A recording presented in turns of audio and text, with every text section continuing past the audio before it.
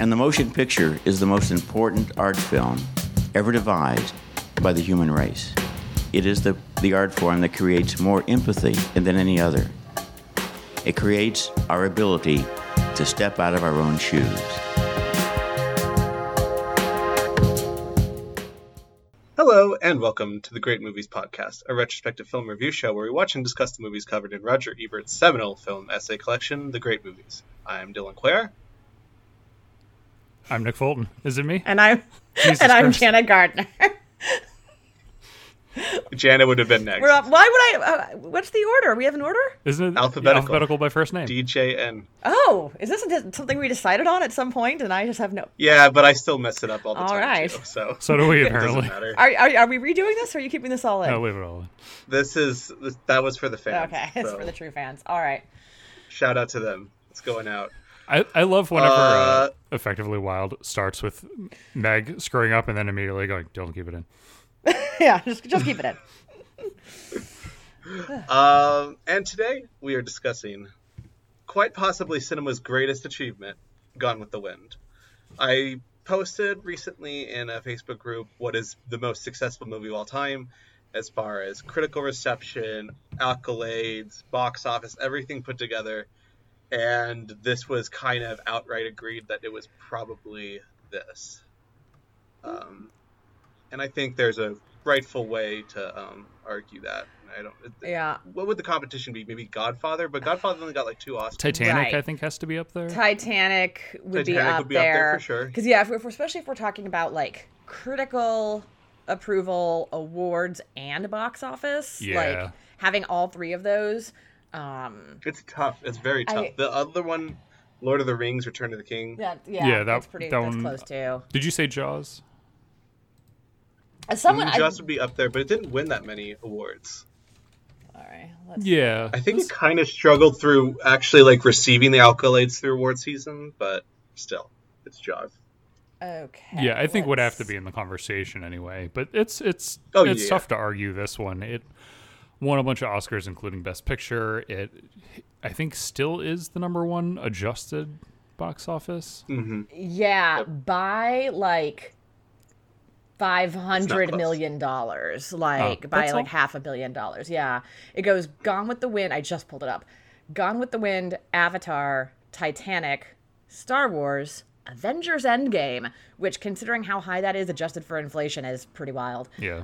Yeah, that is Sound of crazy. Music, E.T., 10 Commandments, Dr. Zhivago, and then Force Awakens. So E.T. and Sound of Music might How be is Dr. Zhivago up that high? Dr. Zhivago, that's like always the secret one on this list. Like, I look up this list all the time and I always forget what's on it. And every time it's like, Dr. Zhivago, like a movie that people like. It's not like, I don't think it's forgotten. It's just not like, it's not the cultural phenomenon that literally every single other one of those movies was in some way. There's no Dr. Zhivago ride at Universal. I mean, there could be. There could be. Was there a Gone with the Wind ride at There should be. You have to go through like burning buildings. I was gonna say you have to help deliver a baby. Yeah, you have to ride through some flames, help deliver a baby, do some horse jumping. You gotta do you gotta do some horse jumping tricks. I was gonna say there must be like some sort of studio Gone with the Wind attraction somewhere, but yeah, I know crazy. that it was one of the calendar months in Best in Show when the dogs did the movie themed calendars. One of them was Gone with the Wind. That's true. They have the little like paper like blown up with the. God. But yeah, it does just go to show you that this is, I guess, goes without saying, by far the oldest movie on that list of top earners. Like the 10 Commandments is the next oldest movie from 1956, but this was made in 1939, and it just has played for so long, so successfully that like it may, if Avatar couldn't catch it, if Endgame couldn't catch it, I don't think that anything ever will. No. I think many people cite Jaws and Star Wars as like the beginning of the modern box office, but Gone with the Wind and Wizard of Oz are definitely the starts of the actual like blockbuster film. Because before then this, it was like there were a lot of like popular films, but there was never like genuine, unless I'm missing something. I'm sure I am, but at least at this level, that like Godfather, From Here to Eternity, stuff like that would kind of go on to replicate Sound of Music. Yeah. So, how do we want to start this conversation? Let's kind of talk about how we've seen this film before, what we brought into this watch. Jano, what about you in this section? Yeah, I've seen Gone with the Wind probably a dozen times. It was on like TCM or whatever cable movie channels a lot when I was a kid. I'm sure we rented it in my house. Like we would rent movies every weekend, and my mom would pick out like, here's a famous movie that you should watch. And if like my dad got to pick, it was going to be something like Ben-Hur. And if my mom got to pick, it was going to be something like Gone with the Wind. So I guess my mom had read the book and the sequel to the book, called Scarlet. It's not that good. But I've seen it a ton of times. I was very obsessed with the dresses and the clothes when I was a kid. Definitely thought it was super cool to wear hoop skirts, which in reality would be so beyond impractical that it's just crazy to think about. But yeah, and then I rewatched it actually a few years ago, maybe 5-ish years ago. I had a friend over, and we were just like looking at what was streamable on Amazon Prime, and we were both like, oh, Gone with the Wind, we haven't seen that since we were kids, and like put it on, and we're like, oh, right, that's why we don't watch this movie anymore. But we just like had it on, and then obviously we watched it again this week. So yeah, I've just always been familiar with it. It was just always around. I've just seen it a bunch of times. And as I have sort of jokingly noted in my Letterboxd review, like, it's, of course, the way you look at it as you grow older and you have a better understanding about America and history and context and everything is one thing. But geez Louise, even just trying to deal with Scarlett O'Hara as a character, as a grown-up, is like, okay. Yeah, she's a lot. Take gigantic caveat of take the whole Confederacy out of it, and I still would be like, I gotta sit through 4 hours of this lady's life? Okay. She's quite a bit. But yeah, so Gone with the Wind, unlike most movies in this book, one that I have extreme familiarity with pre this week. What about you, Nick? So I'd only seen it once, and I was thinking back on like when I watched it, and I think my folks must have had the VHS of it, because I remember watching it in my parents' basement. And I remember I'd split it up into a two-part watch because it's so freaking long. And I watched it like one day after school when I was in high school. And then the next day, I was talking to a girl after school, and she wanted to hang out. And I was like, I'm going to go home and watch this movie that I started yesterday. And she's like, oh, what is it? And I said, Gone with the Wind. And she said, what are you, a woman like my mom's age? And that's, wow, uncool. And that's when I realized that my budding cinephilia is not cool. was not going to make you real popular with the other teens. Yeah, so I blew off hanging out with a girl to watch the second half of a pretty racist movie about a woman who shoots herself in the foot constantly. Amazing. Yeah, so that's my experience with it. What about you, Dylan? R.I.P. Nick's social life. Yeah. For me, I think just like Nick, I only saw this once, and I'm pretty sure I saw it in middle school. I think it was one of those movies that like my parents were like, oh, if you're into movies, you should watch this one. And they showed it to me, and I was like, cool, yawn, all right. And I never felt the need to watch it again. And I can say in this watch, I think it's an incredible achievement. There's some fantastic sequences, but I feel vindicated in not feeling like I really needed to watch it again. Yeah, kind of like I said, when I did think, oh, I'll revisit this, I realized that maybe there was no need to revisit it after all. I think I actually enjoyed Scarlet more than you guys. That was really my problem with it. It goes on so long, and especially the second half drags so much. Second half's rough. Even though the second half has some good, like, Rhett Butler stuff in it, but It's rough. Yeah, I have a lot of pacing issues towards the end and some plot points. So we'll get into the specifics. I think that the split on this movie with where it ranks on the AFI list versus where it ranks on the BFI Sight and Sound poll is kind of wild. So on the first AFI list, it was number 4, and then on the revised list, it dropped 2 points to number 6. But on the BFI list, it only got 9 votes. It's barely in the top 250. It's 235. Interesting. Whoa. So I figured there would be a split, and I was just going to say, well, like, it's such an American movie, and people outside, it's for better and mostly for worse. It's just so deeply embedded in American culture that I that would explain a split, but that is way more way further apart than I was expecting you to say. Although I'm looking at all the people who voted for it, and I've got one less. Of the 9 votes, only one person is actually from the U.S., Camille Paglia. Everyone else is British, Russian, Swedish, Australian. So maybe the Americans who vote in the BFI poll are like have some self-awareness and are like, I shouldn't put Gone with the Wind on my list. Yeah. That actually is. Yeah, they could be actually dissuaded. Camille Paglia. Okay. I did not know she had a BFI vote. That's fascinating. I don't know who that is. Should I know that name? No, she's she's an opinion writer. Opinion writer's not the way. Like, she's an intellectual, I guess. Wait, she was just someone was dunking on her within the last week about movie theaters, right? Didn't she write an opinion piece about? Was she the one who wrote the Tarantino one? Oh, maybe. I don't know. She's like a sort of feminist intellectual who just every time her name comes up, it's usually for some sort of like crazy hot take.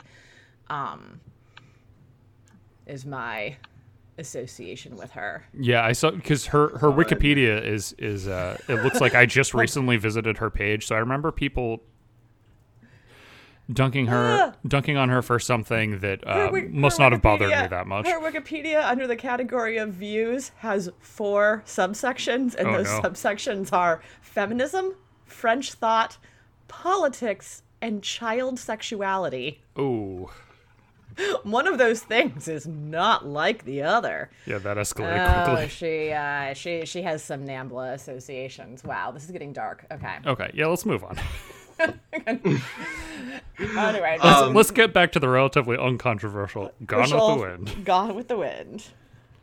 Yeah, so this is I feel like this is gonna be a pretty brief Oscar corner, because it's just like they won. Yeah, they won the night. It was just nominated for everything and won most of it, and a couple of the things they didn't win for was because they beat themselves in their own category they had another nomination in.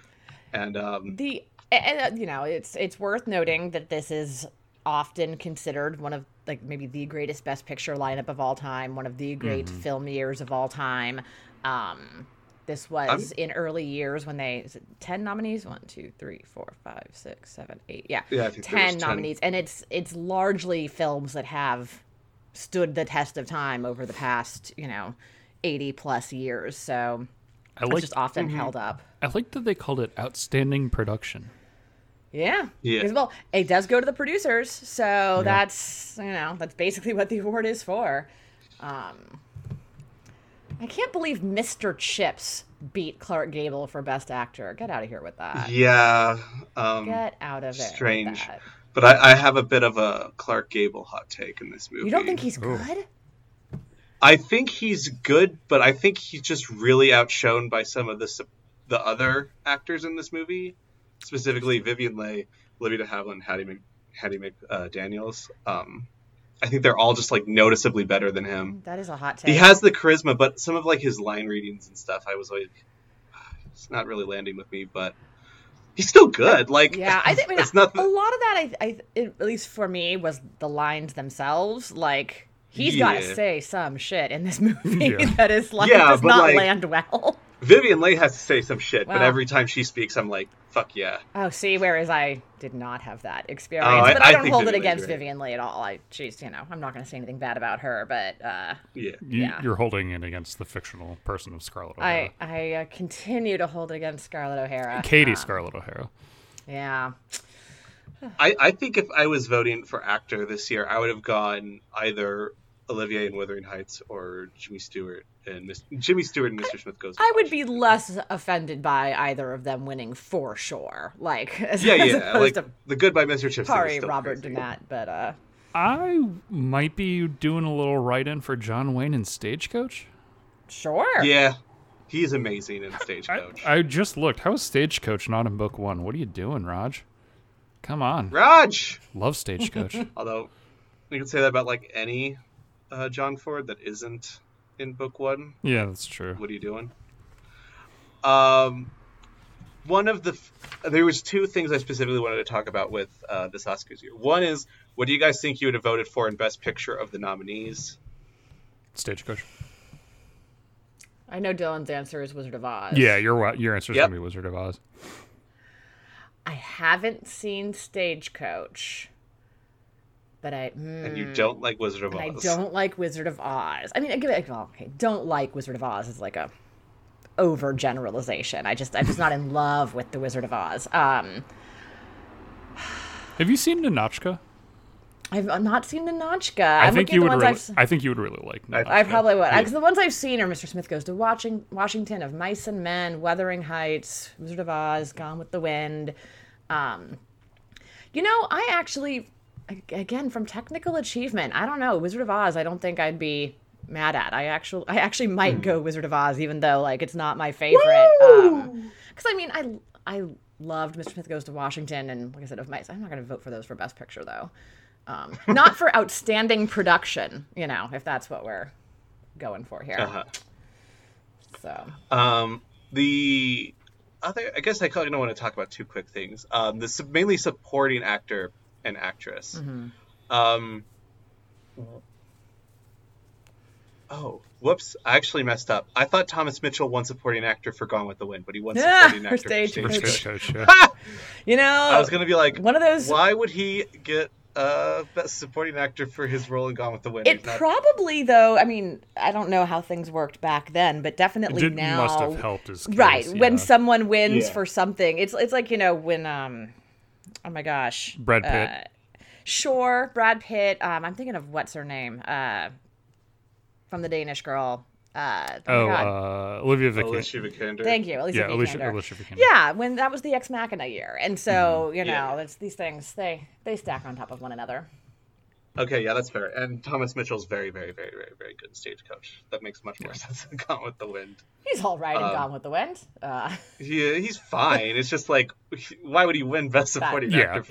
That would be wild. Yeah. Oh, another one is Laura Dern winning Marriage Story when she was so much better at Little Women. Oh, in Little Women, sure. The main one I want to say though is supporting actress. This definitely felt like a two-horse race between the two Gone with the Wind actresses. Mm-hmm. I'm curious which you guys would have voted for in this category between the two. I would love to read about how this happened, like sort of what came together to result in. I'm really curious about that too, and I haven't even put much thought into what I think I would have voted for. Yeah. As much as being surprised that because it's so landmark. Yeah. They could have still given the award to, clearly it was still a race. I mean, not that it's not now, but, back then it's been well documented that even Hattie McDaniel, wasn't able to sit with the rest of the nominees. So why would they award her then if they're still going to treat her that poor, person that poorly, when if they wanted to award the film, they easily could have done it given it to Olivia de Havilland, who is quite good in this movie. Mm-hmm. I'm glad. I'm glad that they. But I would not take away Hattie McDaniel's Oscar. No. That's the same exact way I feel. To be clear, have you guys watched the clip of her win and her speech and everything? It a while ago. Yeah, I didn't rewatch it. No, but she's she's like crying, like she seems very moved, but she, like it's a heartbreaking speech to watch because she has to come in all the way from the back and the sides, and she gets up there and she gives her speech, and she's just extremely deferential, extremely thankful. She basically says she quote, she hopes she can be a credit to her race, which is like a common sort of way of saying things at the time, that it's just heartbreaking to watch now. I've seen it a million times because it's in that Oscar documentary I watch every year, so like it's like ingrained in my memory. And she seems very, very moved, and when speaking to the press and everything, but it is very bittersweet to watch, because it's just such a strange set of circumstances. And if that were to happen, like in more contemporary times, you could see it like people patting themselves on the back and like, look at how progressive we are. But I mean, maybe I'm just not as aware of like what was going on in the culture at the time. But it feels like they wouldn't have given a shit to like pat themselves on the back like that. Yeah. So it's sort of a strange award, but like I said, I'm glad it's there. Mm-hmm. And she's fantastic. The Oscars obviously definitely seem to like to reward themselves for movies, or reward black people for movies in which the black person is like a slave. Sure, but this was the very first like one. In a white person story. Like, it's just interesting that this was the, that you can't be like, well, this is what the Oscars always did. Like, no, this was the first time it happened, and so it's just, and maybe it was just. But this trend continued for a long time. Of course, and maybe it still is. I was gonna say, Mahershala Ali continues. But like maybe it must just be that the film was just, obviously such a phenomenon. I think I'm kind of with what Nick is saying, where it's like, you don't get the sense that maybe people would have been proud of themselves for doing this. Although maybe, I mean, again, that's why I want to read about what the actual cultural forces were in 1939 that sort of led to this. But they did have to like remove KKK references because too many prominent people in the government were members of the KKK. So you would think that looking back, what you would have expected to happen was Olivia de Havilland would have won, and we would say, wouldn't it have been cool if Hattie McDaniel could have won? Yeah, what a fantastic nomination. That would have been cool, and but it never would have happened, and then it did happen. And she's extremely good in the movie. Like that is the one thing that stands out every time I have revisited it, is she is very good. Those are, I think, my two favorite performances in the movie. Yeah, they're my two. More so than Vivien Leigh, even. Yeah. Vivien Leigh's a close third. Yeah, they're my two favorites, absolutely. All right, so that's Oscars discussion. Sorry, what? Couple more notes. Okay. This is just general Oscar minutia, but did you see how many nominations there are in the score categories? There's like 2 score categories. Oh my with God. Like a dozen. If you keep scrolling down, it's like, geez. And then sound and art direction, they just like nominated all of the movies. They're like, all the movies that came out here. Good job. I also don't know exactly. I don't know what the difference is between best original score and best scoring. They both direct to the same source page as just the original score page, so I have no idea what is happening there. But there's like 25 movies nominated for their scores this year. Hey, a lot of good music. So in this movie included? Yeah, absolutely. Oh, the score to this movie is great. Yeah. It's one of its best aspects. And also a incredibly deserving win for both best art direction and color cinematography. Yes. Yeah. Just except both of those should have been Wizard of Oz, so that's fine. I mean, it's just this, it's just the weirdest coincidence of time these things happen, where those two movies come out in the same year. If it weren't the same year, then absolutely they'd have both swept. Yeah, in other years, it just, and one of them, although Wizard of Oz did get did win the original score category, which is good for them. It's also interesting. I'm looking. The best black and white cinematography was won by Greg Toland for Wuthering Heights, who's best known as the Citizen Kane cinematographer. I was gonna say. And the only other competition it had was Stagecoach. And yeah, there was only 2 nominees. It was weird. And that's a movie that Wells reported to have seen like multiple, like 36 times in theaters, and it actually was the movie that like gave him the idea to use deep staging that Toland would use with him later. Interesting. In Citizen Kane. So that's pretty cool. I wonder why, whatchamacallit, Wizard of Oz wasn't nominated in cinematography. Maybe because it was black and white and color, and they didn't know what to do. Decide where to put it. Category confusion. It's the Oscars. They never get it right. Yeah. There's some good. Like you said, there's some good stuff this year, but I'm gonna be angry Wizard of Oz didn't win though. Yeah. Don't worry. Anyway. Well, Wizard of Oz will get its day in the sun eventually when we talk about it. Year from now. Yeah, it's a ways away. Pesky W. Yeah. Anyway, so the other thing I kind of want to talk about pre-plot is sort of the making of this movie. Oh, yes. And kind of specifically like the casting of it I find fascinating. There's 3 sort of points in the casting. One is getting Clark Gable, which they had to pay like his entire... Because he was at a different studio. I think he was at MGM. Mm-hmm. And which company did... this one? I was going to ask you that too. Oh, Lowe's. Right? That was the distribution anyway.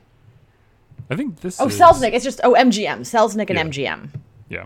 Oh, okay. So they had to give MGM profits and some distribution rights plus pay Clark Gable's salary. So Selznick basically, to get him away from MGM, had to like let MGM have rights attached to this movie, which is fascinating. Yeah. So Gable was a huge buy, and then also they had to make a package deal with Warner Brothers for Bette Davis, Errol Flynn, and Olivia de Havilland, also for distribution rights.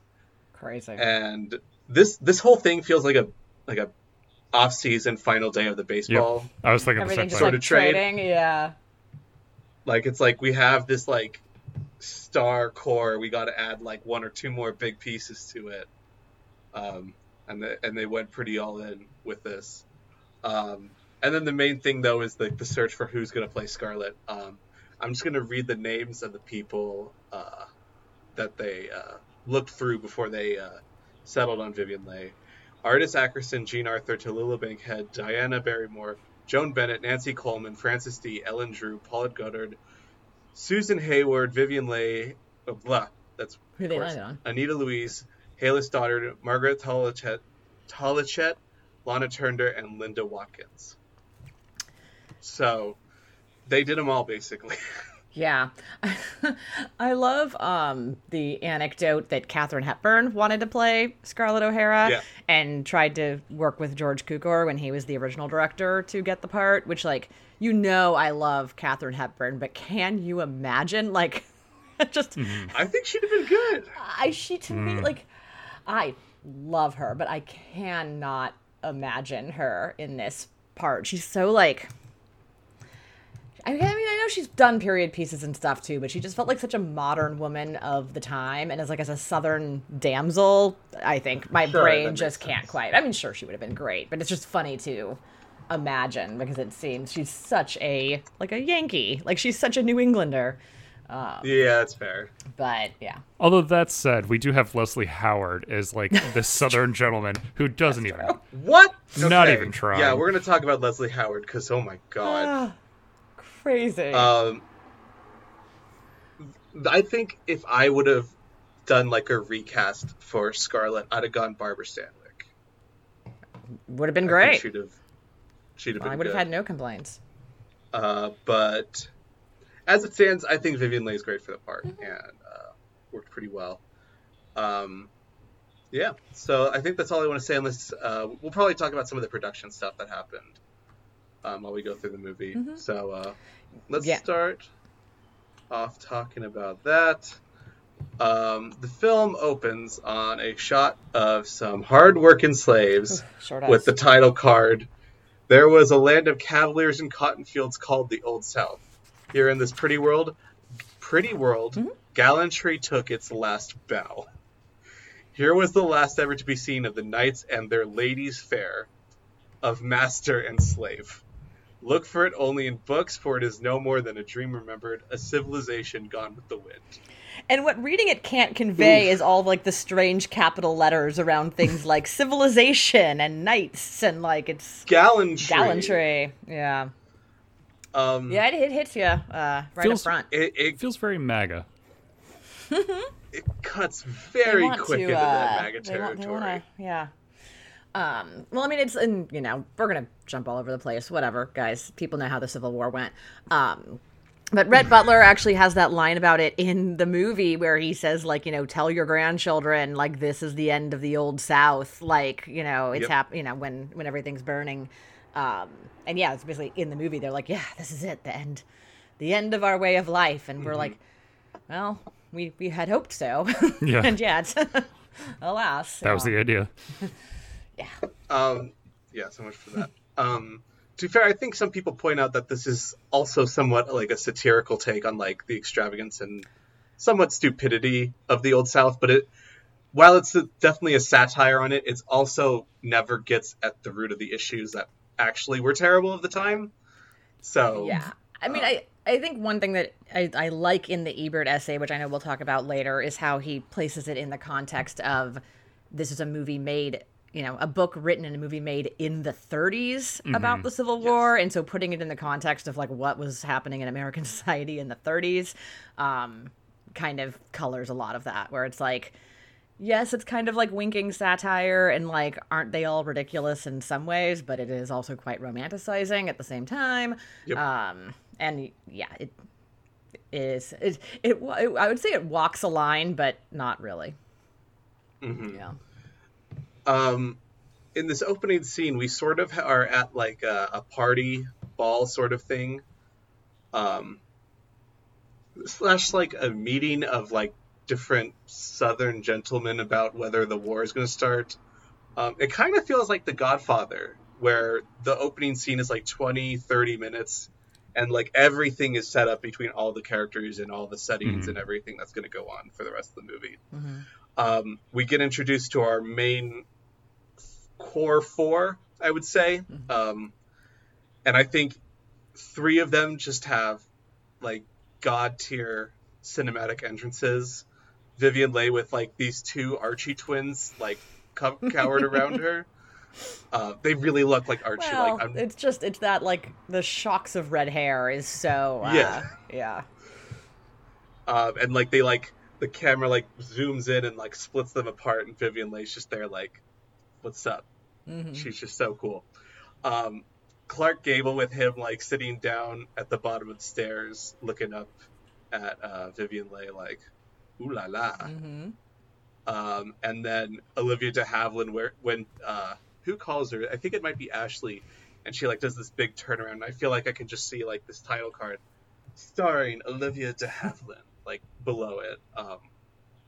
I cannot remember how they introduce Ashley, but you know, screw Ashley. So one thing I want to ask up front is, why Ashley when you have Clark Gable? Fascinating question that that the movie never answers up until like the closing minutes. It's like never answers. I could not tell you. No, I mean, I guess on a basic level. So like, it eventually is going to just be wanting what you can't have, right? Yeah. Like, I mean, she wanted him to begin with, but definitely once she can't have him, God forbid Melanie has something that she doesn't have. Like, I think that's, I'm just going to be very rude to Scarlett O'Hara throughout this entire podcast, but like, that's really what it feels like, is it's just like, no, you know, that's for her and that's what she wants. And it becomes more about the fact that she should get whatever she wants as opposed to, here's this like super suave, handsome dude who is obviously quite into you. Just go over there like that. But then, you know, that would, we wouldn't have half the movie. He's also like a much safer, maybe not choice given that he's married, but just him as a person, he's pretty boring and dull. So he's much less, he's never going to call her on her bullshit. He's not going to challenge her. Exactly. The way Rhett Butler immediately and constantly calls her on her bullshit, which she just doesn't want to deal with until it's too late.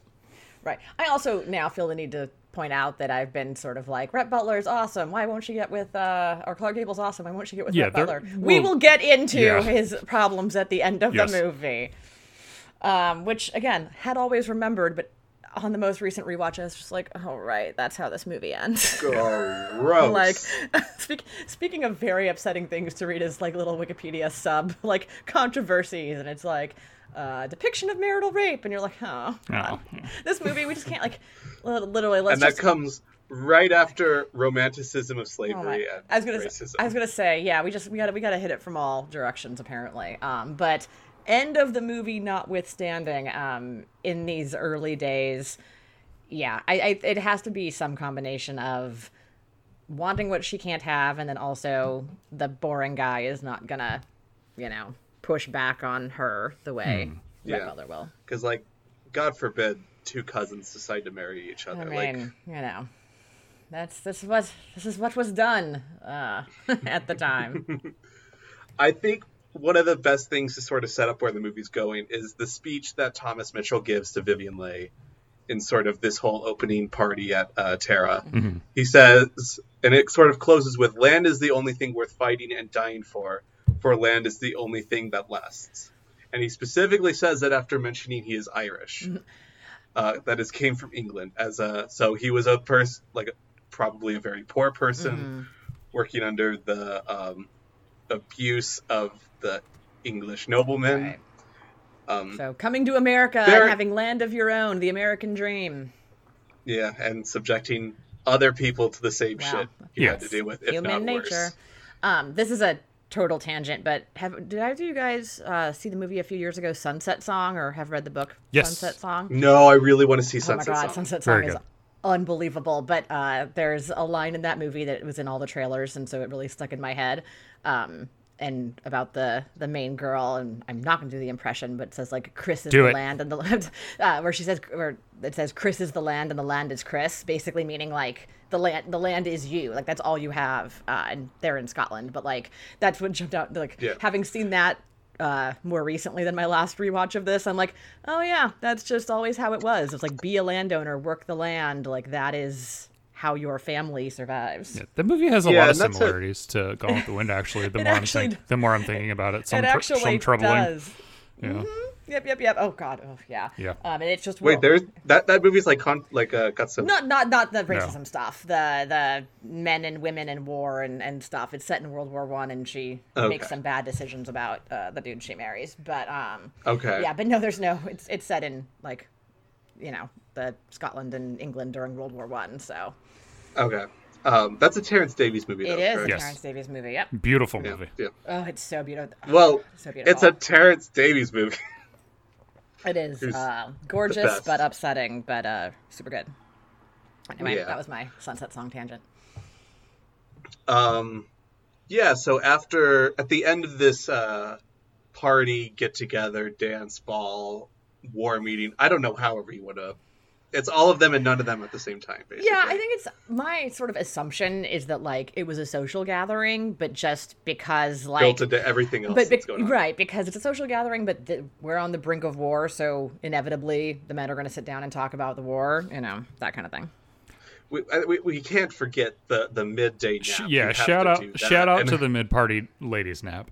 Right, just like with these wealthy white women getting fanned by little black children. It's a rough image. It is a rough image. Horrifying. Then again, though, if people need a nap mid-party, me more than anyone else could probably understand. Right. I am with them in their the spirit, if maybe not the execution of the beautiful the napping. Way to put it. Yeah. Yeah. So basically, at the end of this thing, they're like, basically Duck Soup-esque. We're off to war. Happens mid-party too. I don't think the party's like inherently wrapping up. It's just like a bunch of people read in and it's like, it's war, and then they leave. Mm-hmm. Yeah. And then they have to do the general, basically like go line up and sign up for being a Confederate. Yep. But one of the last things that happens as war is being called is Melanie's brother. Mm-hmm. Yeah. Correct? Yeah, Charles. Charles Hamilton? Yep. Yeah. Scarlett decides, why not? You know what really is a great choice in order to just provoke jealousy is just go ahead and get married. That'll really show him. To his brother-in-law. Yeah. And cousin. Yeah, I was gonna say it's a tangled web we weave. Yeah. Yeah. He is basically like begging to get married to Scarlett, and she's just like, okay, fine. Mm-hmm. The wedding ball is pretty awesome, and there's a great dance scene with her and Rhett. But basically, the next time we hear about Charlie, it's because dead. He dead. It happens so fast. It's like it is like immediately off to war. We meet him. 5 minutes later, he's married. 5 minutes later, he's dead. Yeah. So maybe it was a good strategy on Scarlett's part. The war. Yeah. Yeah, he just got taken ill.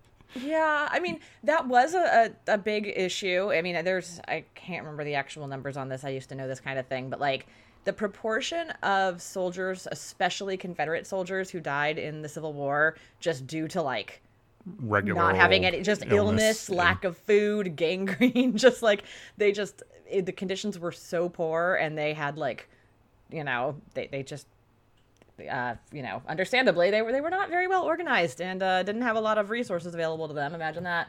And tons of people just died, just like on the way to and from war or waiting for war. So R.I.P. Charlie. We hardly knew you. Yeah. We hardly knew you, truly. And same with Scarlett, actually. I was going to say Scarlett also. She hardly knew you. So I kind of forget how little of this movie takes place during the actual Civil War. Mm-hmm. It's maybe an hour of it, it's extensive. Which would be the majority of some movies, and yet is a small proportion of this one. Yeah, like the war ends probably halfway through the movie, I would say. At most. At most. Maybe like a third. Yeah.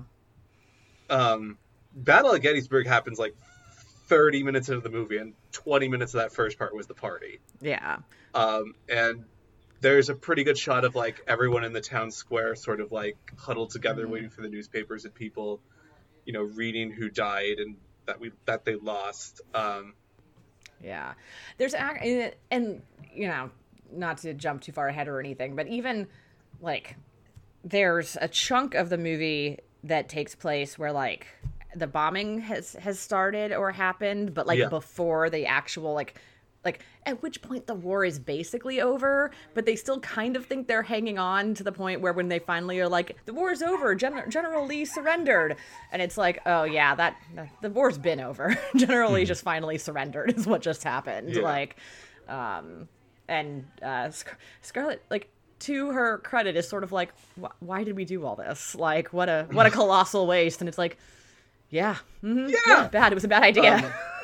Maybe next time don't secede for the need of slavery. Exactly. Slaves, yeah, maybe next time don't go to war to enslave folks. Lessons learned. Yeah.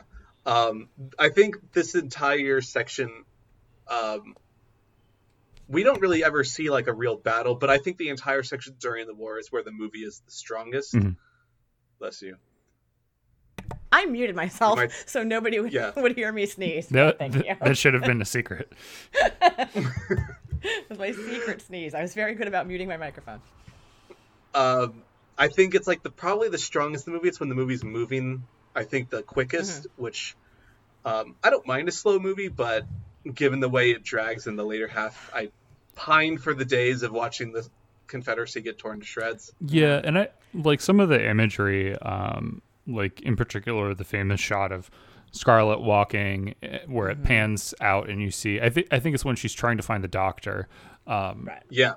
We're skipping a little bit ahead, but it's all in the same. It's all in the same section. So she's trying to find the doctor, and you get this like very like huge wide pan out, and she's just walking over soldiers who are laying on the ground wounded, and off in the distance they continue on as far as the eye can see. That's genuinely one of the best shots. That's the shot that Spike Lee repurposes in Black Klansman, right? Like do you guys remember Black Klansman? That movie starts off with a clip from Gone with the Wind and the music, and I think it's that clip, and it's sort of as the introduction to, as he's explaining what the Klan is, basically. Yeah. That's like, again, not having watched this in a few years when that came up, I'm like, where did I see this recently? Oh, Spike Lee put the shot in Black Klansman to great effect, I thought. Yeah, Spike Lee knows what the fuck he's doing. Yeah, but it's an incredible shot. Except reading off can. Oh, Spike! As someone pointed out, so just in case anyone who is somehow listening to this and is less terminally online than we are, the Cannes Awards ceremony, Palme d'Or nominations or announcements were yesterday, and Spike Lee, by all accounts, a truly phenomenal jury president. Made one significant mistake, which was instead of reading off the first award in order to be announced, when they asked for the first award, he just said what got first place. Yeah, it was through a translator. Like, it was sort of not the most specific language that could have been used. There was a clear miscommunication. But in what universe did Spike Lee think that was the moment buddy, you've been to this. You know how this award ceremony works. Yes. That's... Also, don't you have rehearsals? Yeah, it was. But as someone pointed out yesterday, at least it was a winner people were excited about, because imagine letting the air out of the balloon if it was some really disappointing winner and then everyone had to just sit there through the awards waiting. I forgot about Flag Day. Just sitting there having to wait for some inevitable bad winner. So at least it was a good winner. But yeah, Spike Lee knows what he's doing. Otherwise, that shot is amazing. We talked about it in the general in terms of that movie and massive amounts of extras being used in these old movies, but good Lord, the sheer number of people in that scene in particular is they're not green screening them the way you would now. They're not. It's not like the shot of what's the recent example of that in this is a dumb reference. In Ford versus Ferrari, there's a scene where Tracy Letts is giving a big speech at the Ford factory. Oh, yeah. And I remember during the awards run up and they were talking about the visual effects, and it's and the entire thing is there were some people down there and the entire factory was CGI. And man, movies are different these days, guys. Just not the same. They no CGI on this one. During this time, probably the most melodramatic stuff that happens is after Gettysburg, Ashley comes home for a hot second, and continuously Scarlett's all over him, begging them to take no get married. For an answer. You love, but he says no, and then he would kiss her and be like, "I love you," and then say no. He's trying to have his cake and eat it too. He's trying to. It sucks. Yeah, no, he's bad. Not a fan of Ashley. I kind of blame him more than Scarlett. Scarlett's just horny and wants a dude. There's other dudes. Yeah. There's other dudes who are not married to nice nice like Melanie. But he's the one married. Just be no, I have Olivia it's true. Fucking Haviland here. It's true. We should hold the married people who cheat responsible and not just the evil other woman temptress. Yeah. But come on, Scarlett. Come on. I did fail to mention that the first time this basically happens is at the party, though. Yeah. And there's this great part where they had this massive fight, and she throws something, and Ashley walks out of the room, and then Clark Gable just pokes up a little bunny rabbit out of a hole, and she goes, "Has the war started?" So funny. Yeah, that's a good moment. Classic stuff. Yeah. But this happens 5, maybe 6 times throughout the movie, where it's the same conversation, the same "I want you to marry me," the same "no," the same "please," the same "I love you," the same kiss, the same "no." That's it. Yeah. That's the whole thing. Multiple times. One of my favorite lines from the movie, and we were saying how Ashley would never call her on her bullshit, whereas Rhett will. The other person in her life who constantly calls her on her bullshit is Mammy. Oh yeah. And I love the line where she's considering after Charles dies, she's considering going to Atlanta under the guise of staying with Melanie and her aunt Pity Pat, which great name. Great name. Aunt Pity Pat. Mammy says she's going to be there waiting for Ashley just like a spider. Yeah. And that made both Nellie and I howl with laughter. That's very funny. No, I mean, Mammy knows exactly what Scarlett is up to at all times throughout the entire movie, like all the way through to the end. She knows what everyone's up to. Yeah. Mammy's the only one with like any logic in this movie. Mm-hmm. Everyone else is, well, I don't know. Melanie's pretty on top of shit. Melanie, I like Melanie. She's very nice. She's a little too nice. She's too nice. Yeah, and she's a little oblivious to like the literal obvious that's happening. She's either oblivious or she just is letting it happen, because what else are you gonna?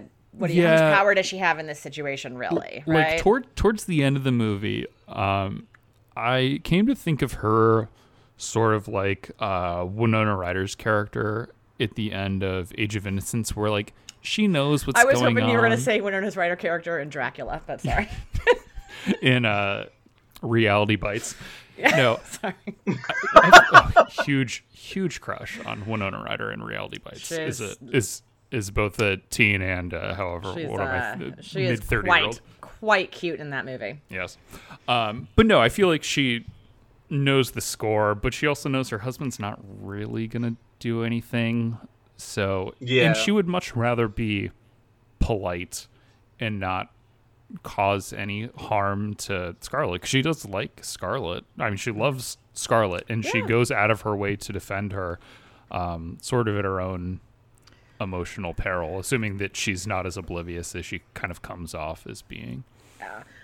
I think there's two elements at play. I do think that it is realistic for like a woman at that time to just be like, well, this is the lot I've been dealt. Like, why cause a stir and make myself more miserable? I can't do anything. Like, I'm not, the situation is what it is. I'm not going to go get divorced because that is like a huge deal. And so I guess I just have to deal with this.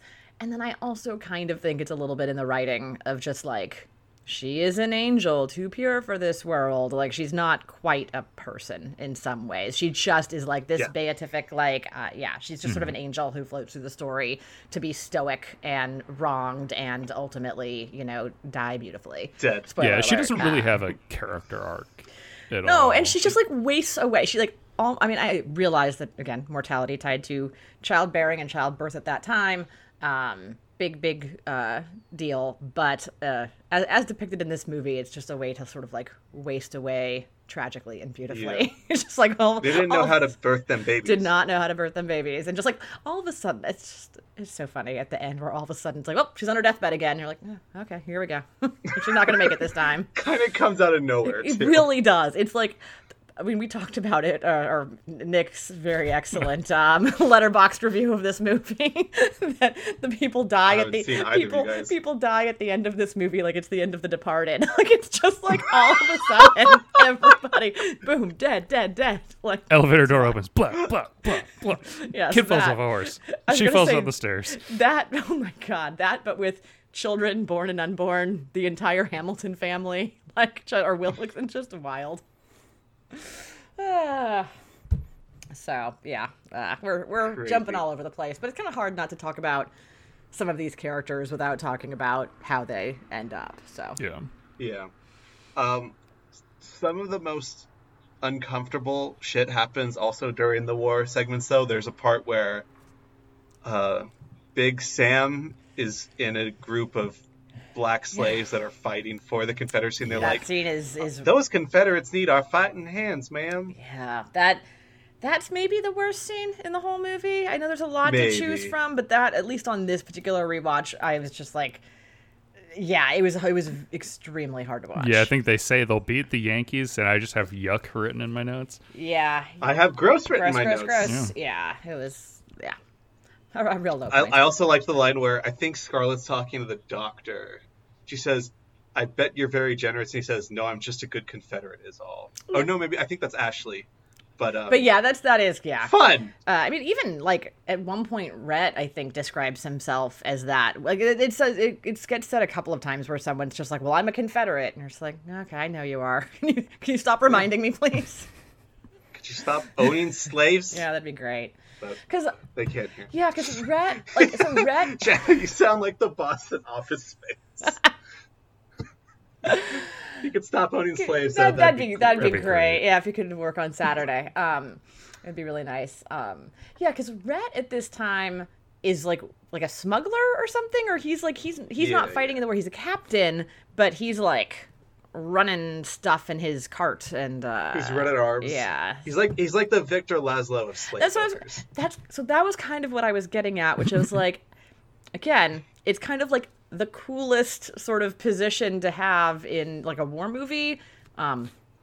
Bummer that is for the Confederacy. Would be much cooler if he was a Union spy, but that's not this movie. I actually did think that when he has the line to Scarlett about how you need to be kissed and hardened by someone who knows how, that feels like a Bogart line. It feels like a line from another movie, to the point where like I think I thought it was from another movie. Like it's same. I was like, when he said it, the line is so famous. I'm like, that's from. I don't have any association with it being from this movie. It feels like it should have been in The Big Sleep.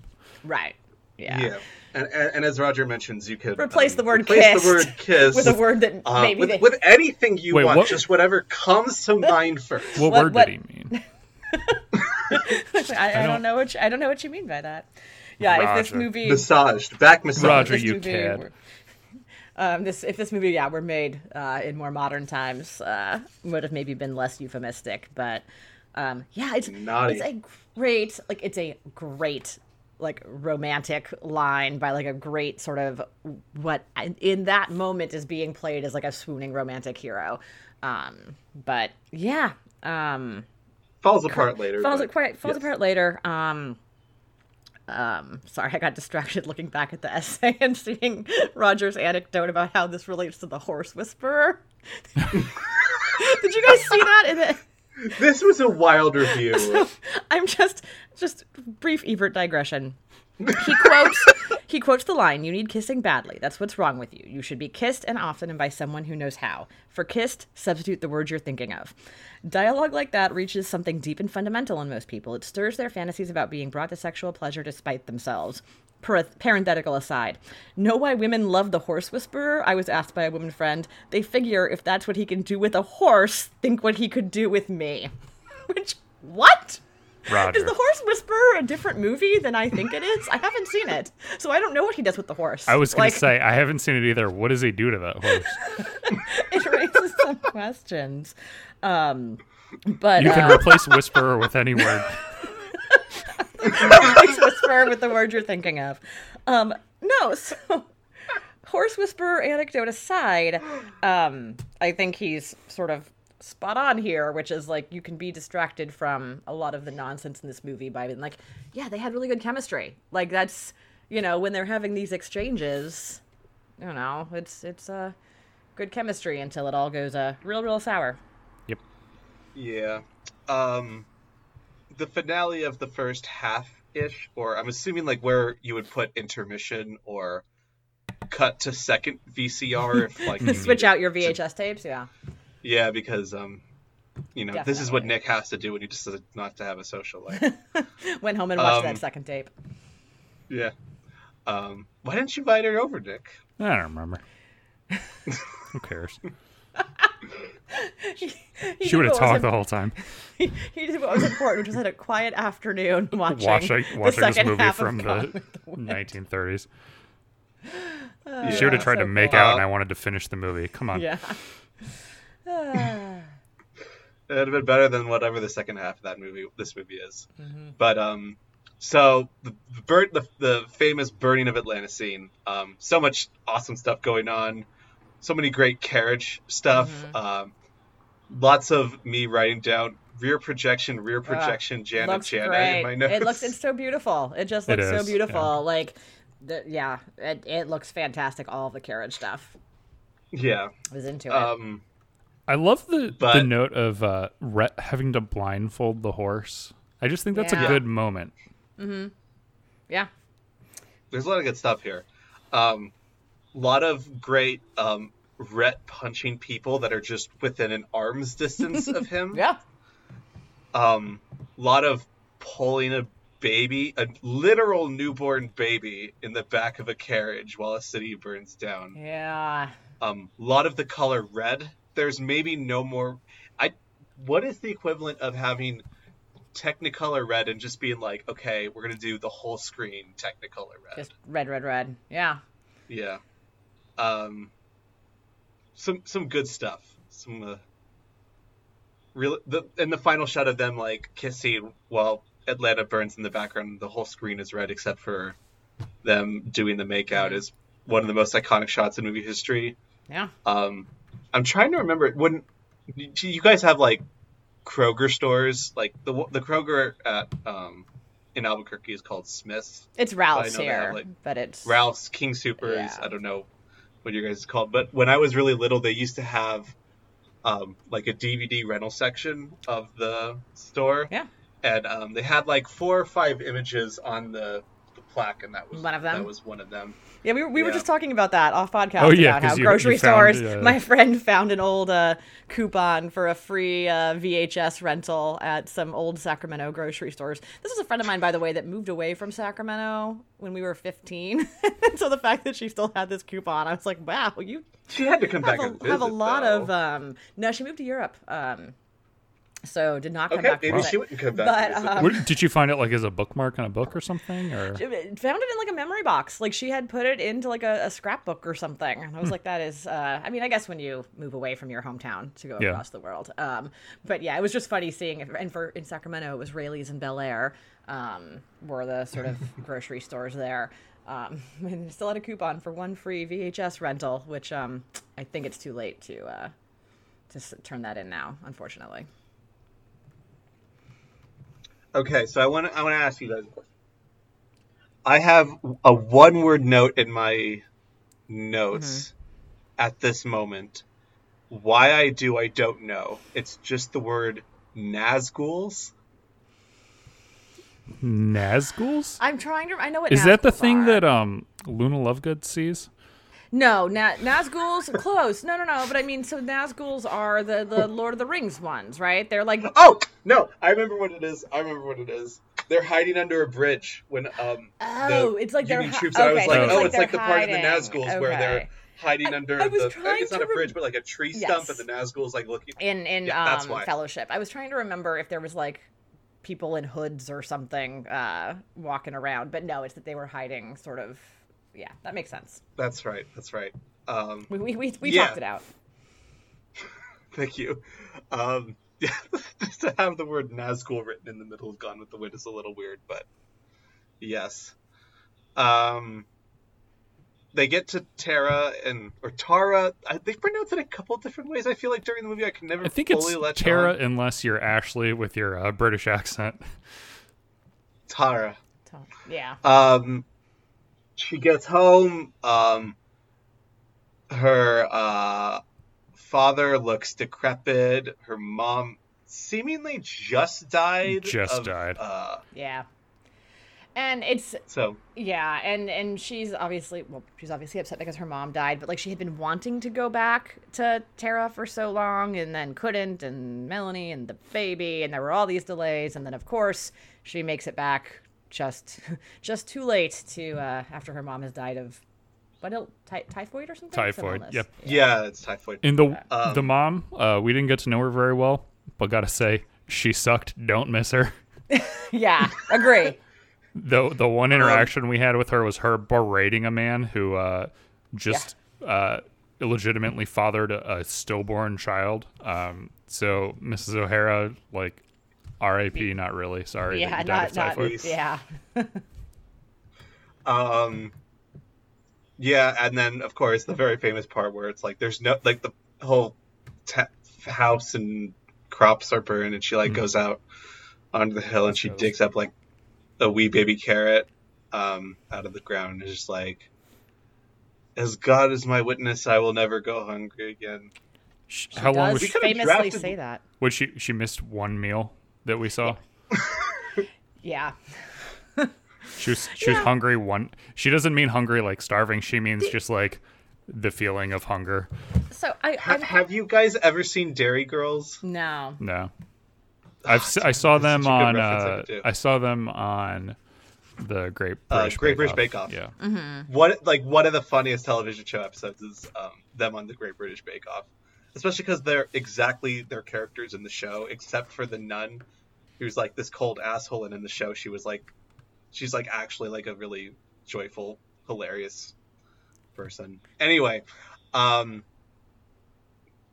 can't find my Dairy Girls references here. Oh, sorry. Some about them being hungry. But no, I mean, so I keep... Yeah, basically one character decides to like go without food for 24 hours to like raise money for like starving kids in like Somalia, and she can only make it through like lunch. Yeah. She's like, I feel starving. Then when it's like, you just maybe missed lunch, and that's one meal. Yeah. I keep going back to the Roger essay, but it's literally in his very beginning at the intro where he says that in this movie the war was fought not so much to defeat the Confederacy and free the slaves as to give Miss Scarlett O'Hara her comeuppance. And like it really just, it's a series of her being essentially mildly inconvenienced and just like freaking out due to what is, I mean, again, that carriage rides through the burning city, that didn't seem fun. Tough. That was tough stuff. But a lot of it is like, okay, you are just you've never been inconvenienced in your life, which is kind of the point. Like, yeah, the whole next section of the movie, if you want to be charitable, which I don't think there's anything any reason to be. After I'll Never Go Hungry Again, it's not a very good movie through the last half. So there's a reading of it that I don't think the movie is doing purposely, but they're all struggling on the farm, and they're saying that they're hungry, and the women actually have to work, and she's getting calluses on her hands, and they don't have, like, they're getting taxed. And the reason that they're no longer incredibly wealthy is because they don't have slaves. Right. So you do see that, like, their whole economic and social system was built upon the backs of slaves, which the movie does an interesting job of showing, but I don't think it ever really grapples with what that means. Well, it's unclear if we're supposed to feel bad for them or not, right? Like, that's the question. Are we supposed to feel bad that they now have to struggle because they don't have slaves anymore? Like, that's, I mean, and I think, like I said, some of it, I think there's a light satirical edge. I think we are supposed to think Scarlett's pretty pathetic, but I think we're also supposed to sort of feel bad for them, and that's where it's like, okay, I can't, I can't feel bad for you. For you could see somebody remaking this now, with like, I guess just a better sense of the social and political realities, and sort of portraying doing a good job of it, where we actually see them having to work, and you think rightly, like, well, good.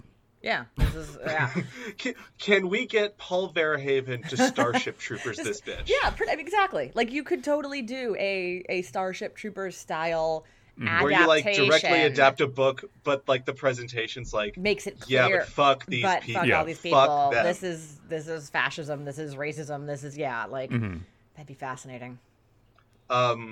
He could do it. He's finished his most recent movie, the nun fucking movie. Yeah. Go for gold. Yeah, man. lesbian nuns are finally. He's been working on a movie for years. I remember them being like promo for it at Cannes like 4 years ago. Anyway, now his time's free. Let someone send him a copy of Gone with the Wind. See what he can do. Paul Verhoeven's Gone with the Wind. Would watch. I would so watch that shit. Absolutely watch that. God. I don't know who's going to finance it, but there's people out there. I'll finance it. I'll sell a kidney to finance it. Yeah. It's like Decalogue 10, but us trying to get Paul Verhoeven's Gone with the Wind up off the ground. But Nick, bringing up like it's like so close to getting the point that like everyone survived specifically by exploiting like black labor. Mm-hmm. There's another point that it's like you're so close to being based, but you never actually get the point. Right. Is like there's so many parts where there's like Union and Yankee people that are like conniving and mean and shit and like lying, but there's this one dude who is like these like black people around him, and he's like, how about 40 acres and a mule? You like that? We your friends. And then it's like, yeah, no, that was a real shitty like behind the back thing that like ruined people trying to get out of like slavery. But it's like yeah, the Yankees are bad in the way it's presented. It's just like, you're so close. Yeah. To like getting the point. Well, but the next time we see a Yankee, and I feel like the movie doesn't really grapple with No, it doesn't. This pretty monumental thing that happens. Scarlett shoots him in the face. And I was like, did code allow this? Because there is a blood splatter. Mm-hmm. He like tumbles down the stairs, like blood covering his entire face, and it's like rolling onto the floor next to him. So there are obviously like a lot of modern movies that grapple more with sort of the end of war, post-war South, and you know, the actual danger that was, you know, certain civilians were under. Like he's a Union soldier in The Beguiled, right? Colin Farrell's character. I haven't seen it. Okay. I haven't seen it either. Oh my god, you guys! Okay, it's the only soap I haven't seen. But there is you should need to see it. There's a movie I really liked, a really tiny movie from a few years ago called The Keeping Room, which is by Julia Hart, who last year made my beloved I'm Your Woman. Oh yeah. But it's called The Keeping Room, and it's about three. They might be sisters or just like women in the South who basically are left the only survivors, and then are kind of like it's kind of like a home invasion siege movie and kind of a rape revenge movie. It's really interesting. But anyway, long way of saying there's a nuanced way to portray sort of the dynamic of like conquering forces and conquered and women and men, and this movie's not doing that. No. This movie, there's a Union soldier and then Scarlett shoots him in the face. Like, I'm sure Union soldiers were like rapists, murderers, of course, assholes, because like that's what war is. They were dudes in a war, yeah. But this movie is not grappling with what that means. It's the one I know. It's also it's not in any sort of context. They don't even both sides it. They like one sides this whole thing, and it's just like great, so great. Exactly, it's not a both sidesing; it's a one sidesing. Do you remember the part where they're showing like all these like black people walk through the set? And they're like super rich and they have cigars, and Scarlett looks at them like, oh no, civilization is done for. Mm-hmm. It's like, oh, by golly, what if a black person had some money? That is another dark moment, indeed. Yeah. It's not a... Okay, I have a page and a half of notes on the first half of this movie. I have 6 notes on the second half of this movie. So I don't know how much I even have to talk about this, so... Yeah. There's taxing. There's she gets married, and then the dude immediately dies. She gets married by like tricking a dude into marrying her, basically. Yep. Her sister's out of like. Oh, yeah. Before that, one scene where I really like Scarlett. Okay. I think what Vivien Leigh is doing is so funny in the scene where she goes to visit Rhett in prison. Oh, great scene. Yeah. And she's trying to, first she poses as his sister. Yes. Gotta do what you gotta do. And then she's basically saying, she's offering herself to Rhett for money. But the way she does it, and she like acts very, like feeling bad for him, and just like her feigning actually caring for him, I think is hilarious. And she does like this look back at him to see how he's reacting. I think that's all very that's all very good. Her performance, I think, is truly like fantastic throughout. My problems as always are just with my inability to deal with Scarlett O'Hara. It's nothing. I think she's perfectly cast. She's perfectly cast. It's also one of those situations where it's just such an iconic portrayal that like she looks like Scarlett O'Hara looks like her. Like there's my brain cannot process Scarlett O'Hara looking like anything else.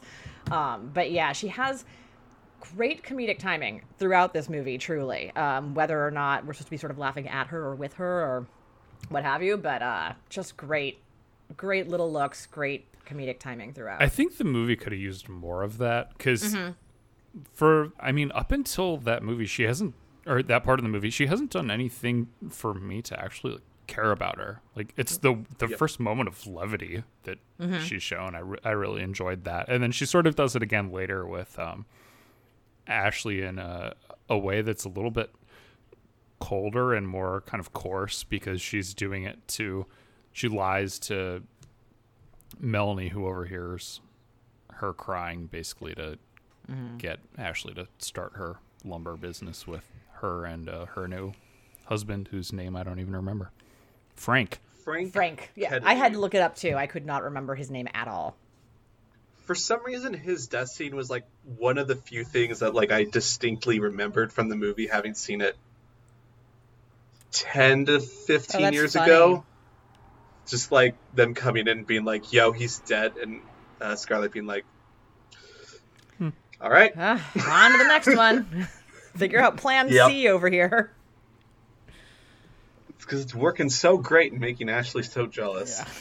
Yeah. Yeah. Oh, there's a great part. I don't remember what it is, but they say, like, at post-war, they're like, someone comes in and is like, Ashley's going to be coming home.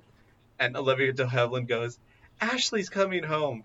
And it cuts to Vivian Lane. She goes, yes, Ashley will be coming home. That is a good moment. That part made me laugh out loud. That was fucking great. That was like a triumph of editing, because it's the way they just cut to her and her like face is like, the scheming has already started. Just the yes, Ashley's coming home. You're like, oh, Scarlett. Like a spider. Oh, exactly. Ugh, God.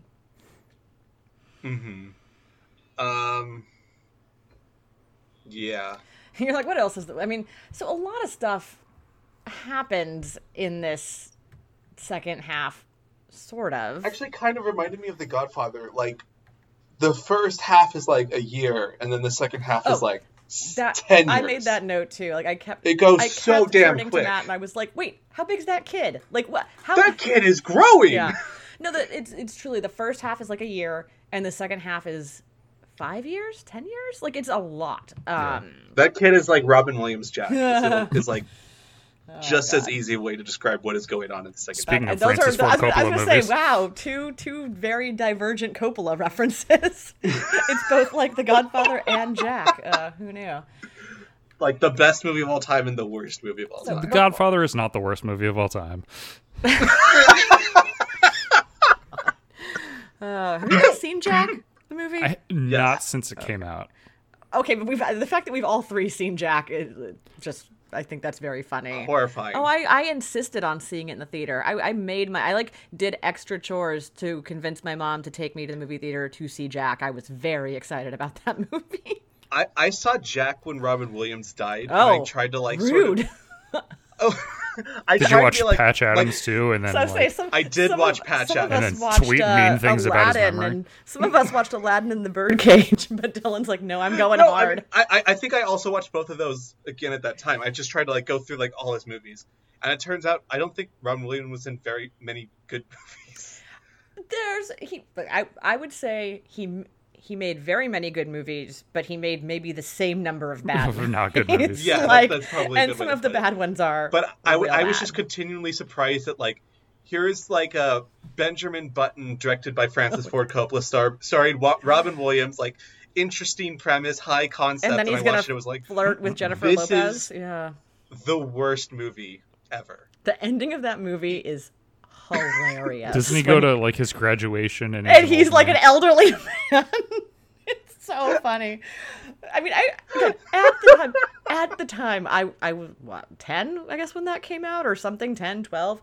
I saw it with the same friend that I saw Orca with. Watched a lot of strange movies with my poor friends when I was a kid. I remember being just confused, like at the end of that movie, being like, so this is what this is about? Okay, all right. I have to say, and granted, it's probably been over 2 decades since I've seen either of these, but at least in my memory, Jack, still better than Patch Adams. I don't think I've seen Patch Adams. I think I was warned off of that Patch Adams one. has Philip Seymour Hoffman in it. Oh, it I does? know what I said. What's the one where he's the robot? Bicentennial Man? Bicentennial Man. Yeah. I don't think I saw that one. I didn't see that one either. That has a very bad poster and trailers. No, he made many terrible movies, but some of the good ones are real good. It's just that if you're gonna try to like, I wouldn't. He's not an actor I would recommend doing a completist run through. For that very reason, the lows are just. I think I stopped at some point because I was just like, I'm not gonna. Did you watch? Have you seen Good Morning Vietnam? Yeah, not a huge fan. It's okay. Yeah, as I say, which actually, a lot of the movies that Robin Williams is in that people really love, I'm always kind of just like yeah.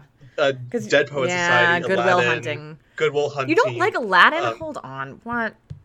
It's not all these movies I dislike, but I'm not crazy about any of them. Okay. But quite often he's like the only real standout in that movie. That's kind of how he was used for so long, which was like take a sort of what could be a paint by numbers blah movie and like throw his dynamic performance into it. Yeah. And whether it's on the dramatic or comedic exactly. side, Yeah. So I think that's a lot of. So I think he gives a lot of fun performances in movies that range from fine to bad. And it's how much his performance can like elevate it. Sure. So I think we're going to talk more about Robin Williams' career and Jack more than we're going to talk about any thing in the second half of this movie. We're just running out of steam. Much like this movie runs out of steam until it gets real gnarly at the end. I watched the first 2.5 hours, I think, in 2 sittings, and I think I watched the last hour and a half in 5 sittings. So for all five sittings. So for all, just like it's like I'm watching. I'm like, I should go pick up apples in my front yard because that feels a little bit more interesting now. And then I would come back.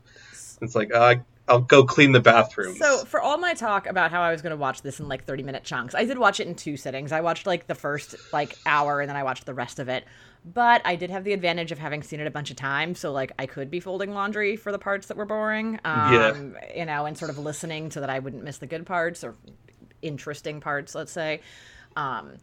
Because this final section, it gets pretty gnarly. Not that the rest of the movie isn't, but like once, you know, Rhett and Scarlett decide to get married, and have their baby, and then Scarlett, of course, is like, "Oh no, having a baby ruined my figure, so I'm gonna stop having sex with my handsome husband," and yet continue to pine for motherfucking Ashley, like throughout, like truly, like I think that's where like this whole final section, you're like, how are you guys have been through so much? How are we still at square one in terms of like Scarlett's fixations? Is where I started to get pretty frustrated, and like she's not. To be fair, he starts being a drunken alcoholic. No, I was gonna say, he gets there. Everybody really starts engaging in some destructive behavior. Scarlett, like, openly sort of, like, her and Ashley, like, not really carousing, but, like, at least are canoodling enough to be seen by, it's Ashley's sister who sees them? It's and, like, or I thought it was one of her sisters. I think it's Melanie's sister. I think it's Melanie's it's Melanie's sister. It's not one of India. Scarlett's. Yeah. Look, who... Well, but then we get it's truly awful behavior, but I thought a fairly compelling sequence when Rhett makes Scarlett go to the party, makes her put on her flashy dress and go to Melanie and Ashley's house, and is like, off you go, and like sort of like shuts her in the party, like in a truly cruel bid to humiliate her because he feels humiliated by her infidelity. And this is when we have Angel Melanie, you know, who is like, "Welcome to my home, my friend Scarlett. You look beautiful." And you're just like, "Oh man, this is all That's maybe tough." One of Vivian's best scenes, though. No, she's fantastic in it. Yeah, she's great. I really like that sequence. I find it all, like, I think the performances are super good, and I find it fascinating from a character standpoint. It's just, it's a bunch of bad people hurting people. Yeah. No. How do you feel about any scene that has included in it Bonnie the child? I mean, you know, she's fine. She's a kid. I'm fine with Bonnie the child. I don't have... I'm not saying anything against, like, the child actress, but, like, every scene that they were like, let's cut to the kid, I was like, this is the most boring thing I've maybe ever seen. Well, she got hers, Dylan. Yeah, joke's on her. Dylan's, like, fist pumping. It's like, yeah. So did we? I don't think we. I don't want her to die or anything. Well, just get out of the fucking movie. Just to be mangled.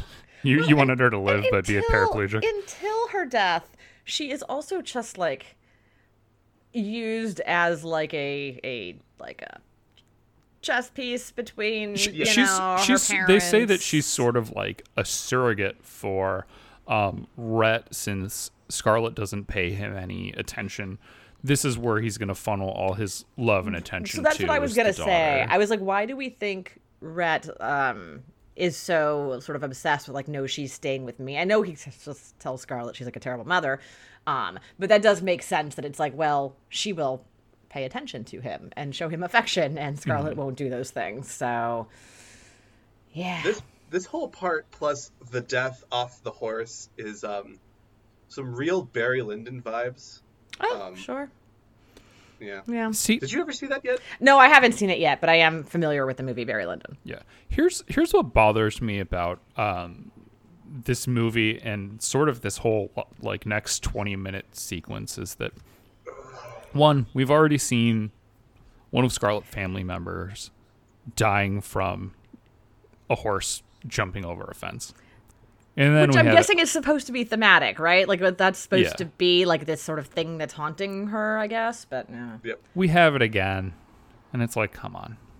And that one is also sandwiched in between, like we've alluded to, her having a miscarriage, and pregnant Melanie dying within about 20 minutes, if that. Because Melanie comes to care for her because apparently, during like it seems that her miscarriage, like she poses a grave threat to her health, and she's doing very poorly, and so Melanie comes to see her, and then immediately turns around and also it's like is murdered by child. Right now is the child is hurt. Clark Gable is like barely hanging on to life. Scarlett just had a miscarriage. Melanie comes in, and she's the one to fucking die. And also alluded to, but so we mentioned the reason the miscarriage is even able to happen is that, they hadn't been sharing a bed, and then they get into a fight, and over Ashley. It's actually, isn't it when they come home when she comes home from the party? She comes home from the party, he's drunk as hell, they get into like this huge fight, which culminates in him being like, well, I'll show you, and carrying her off to the bedroom, and apparently forcibly, not romantically, literally. And then it's the scene, and basically, hence why Wikipedia has a section on depiction of marital rape, and essentially raping her, and then it cuts the next morning. So like, what here's what's sort of like, if this were a movie that was made now, this could be really fascinating to explore. This is not the movie to explore any of this at all. Like really faux apologizing, right? But gaslighting sort of bullshit.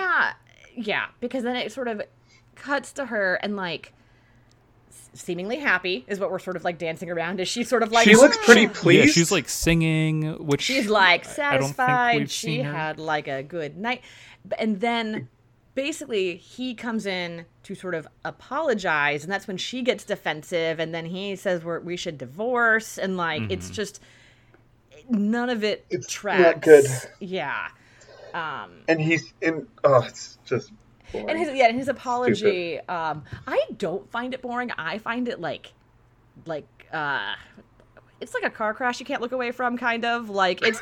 No, I mean, I find it... Because I keep wanting to say compelling, and that has a more positive connotation than I mean it to. But sure. I am somewhat fascinated by what all happens in this final sequence. None of it's good.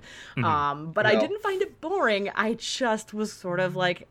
I was basically fascinated by it. But so he says... And that's when he says, I'm leaving. I'm taking Bonnie... He goes away for a long time. Then he comes back. Then she says, I'm pregnant.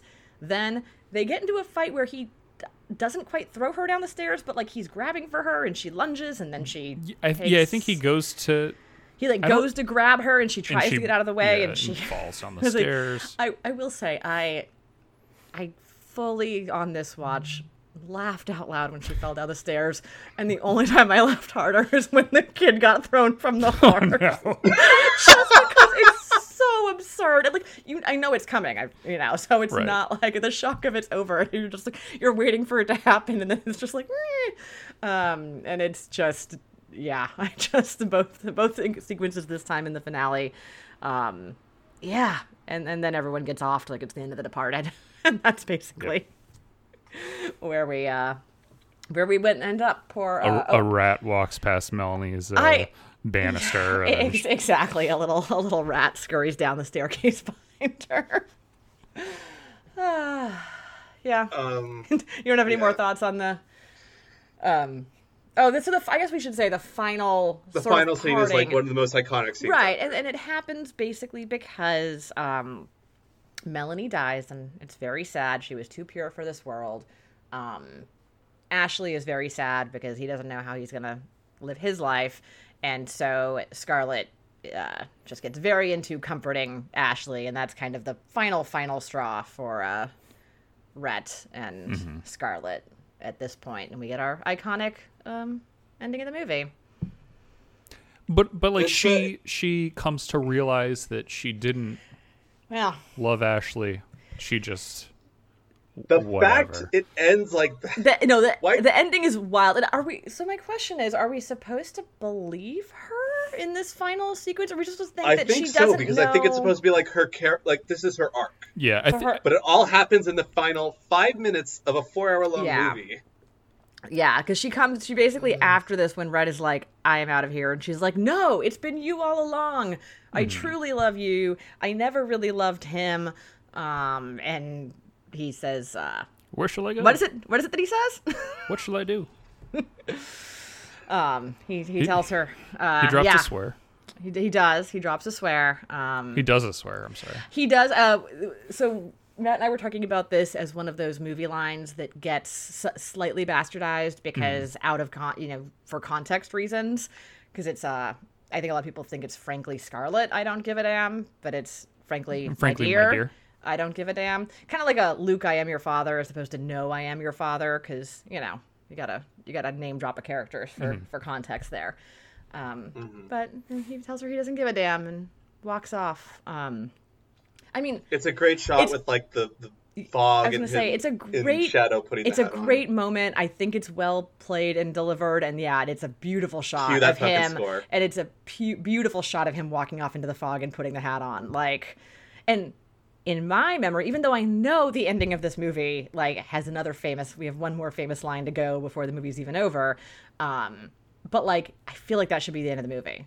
It's not because it's Scarlett's story, but that would be a better ending for Scarlett. Would be you lost everything. That's it. But no, Scarlett has to have her somewhat redemption, and this is why I think it's we're supposed to believe it, because he is gone. That's and she's true. still she's monologuing about how she's going to get him back, and she still loves him. It goes on for a while. She starts making plans almost. Yeah. She sort of monologues about her whole plan and how she's gonna get everything set up and running again, and then she will go get him back. And she tomorrow is another day. Yeah, she hears in her head, her dad, Ashley. I forgot that we got a little auditory montage of all the people in her life. Yeah, it was the end of the. What's the worst Star Wars movie that just came out? It's at the end of Rise of Skywalker, where she hears Rise all of the other Skywalker. Jedi. It's like the end of Rise of Skywalker. Well, yes, Dylan, exactly. you might not get this reference, but when they keep repeating it's the dad says it, then Ashley, then Red, then the dad, and they're saying the same thing over and over again. I just shouted dental plan. Sorry, it's a Simpsons reference. It's a Simpsons reference. Lisa needs braces. Better than my now dental plan. My goofy pop culture reference, which is when she said tomorrow is another day. These days, I associate sort of that cadence with have either of you seen the musical The Book of Mormon? Yeah. Okay, but tomorrow is a latter day, so which is sort of a riff on that, but Latter-day Saints, and so literally I got tomorrow is a latter day stuck in my head, and I was like, oh, okay, yeah. I just thought about Chaplin quoting it to try to get the rich guy to not commit suicide. Sure, yes. It's my final note is just Chaplin did it better. Shut up. It's iconic, but yeah, I do probably ice cold think it would maybe be better if the movie just ended on Rhett walking away. I haven't heard that one before. Yeah, so but it's correct. Yeah. Tomorrow is another day, number 31 in the AFI top quotes. Oh yeah, how many do we got? Frankly, my dear is at number 1. It's a good. Yeah, Frankly, my dear's 1. And then as God is my witness, I'll never be hungry again is 59. So it's got 3 on there. Okay. Yeah, those are the 3. I don't think there's anything else that really jumps out. But yeah. Yeah. Number 2, cool. Last week. I'm going to make him an offer he can't refuse. Hey. Which none of us picked in our... We had to... we had to spread our wings a little. Exactly. Quick moment to shout out Belle Watling in this movie, a fun character who I always forget about. We didn't talk about her at all. We didn't talk about her at all. Ona Munson is the actress, and like she's this is not like she's the best female character in the movie, which isn't like saying a ton.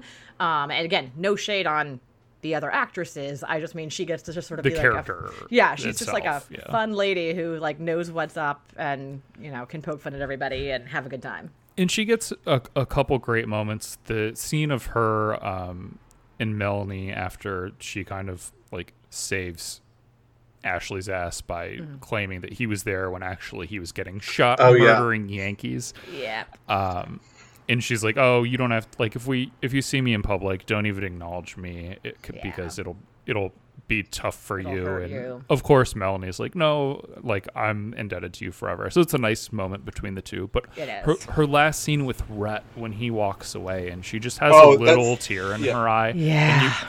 And it does such a good job of like she's been in love with Rhett, right? Is that where we're supposed to go? That's how I took it. They had a real friendship, and she was at least a little in love with him. And it's the same thing though. It's like Rhett, you like Scarlett, whatever, but there's this like other beautiful person that obviously is much better for you.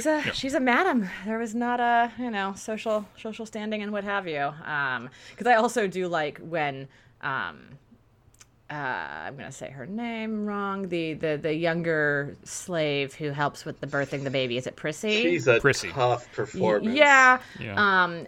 But I do like the part that I really like in that sequence is when they're yelling up the window to Belle Watling's house and was like, we'll come up here, and she was like, absolutely, my mom. I'm not gonna obviously say it like she says it, but she's like, I am not allowed to set foot in your house. Like that's not happening. And that's a funny moment. But yeah, I do want to clarify though that like I don't think it's a rough performance because like no, actress of did a bad because job, of how just, the character is treated. The most racist performance. It's like I was gonna say I was not going to even attempt to quote a that. line like good lord. The actress is good and she's funny and like but it's it is what it is and was quite controversial even at the time. Yep. So.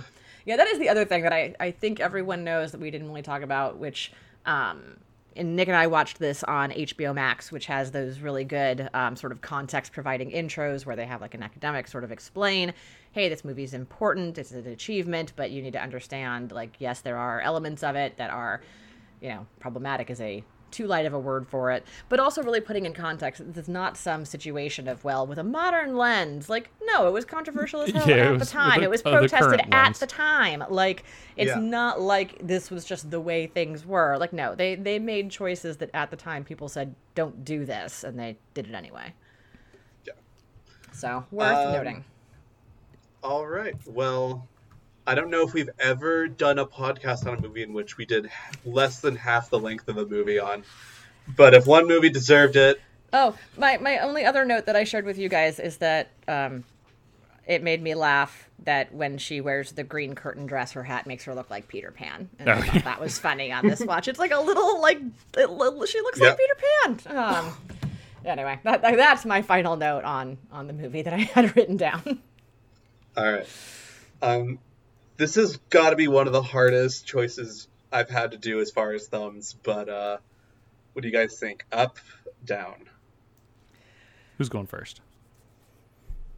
Who wants to go first? I'll give it a thumbs up. I'm still going to give it a thumbs up. I was going to give it a thumbs up too. Not as any sort of moral judgment, obviously. Sure. But I'm not out here saying it is a poorly made movie.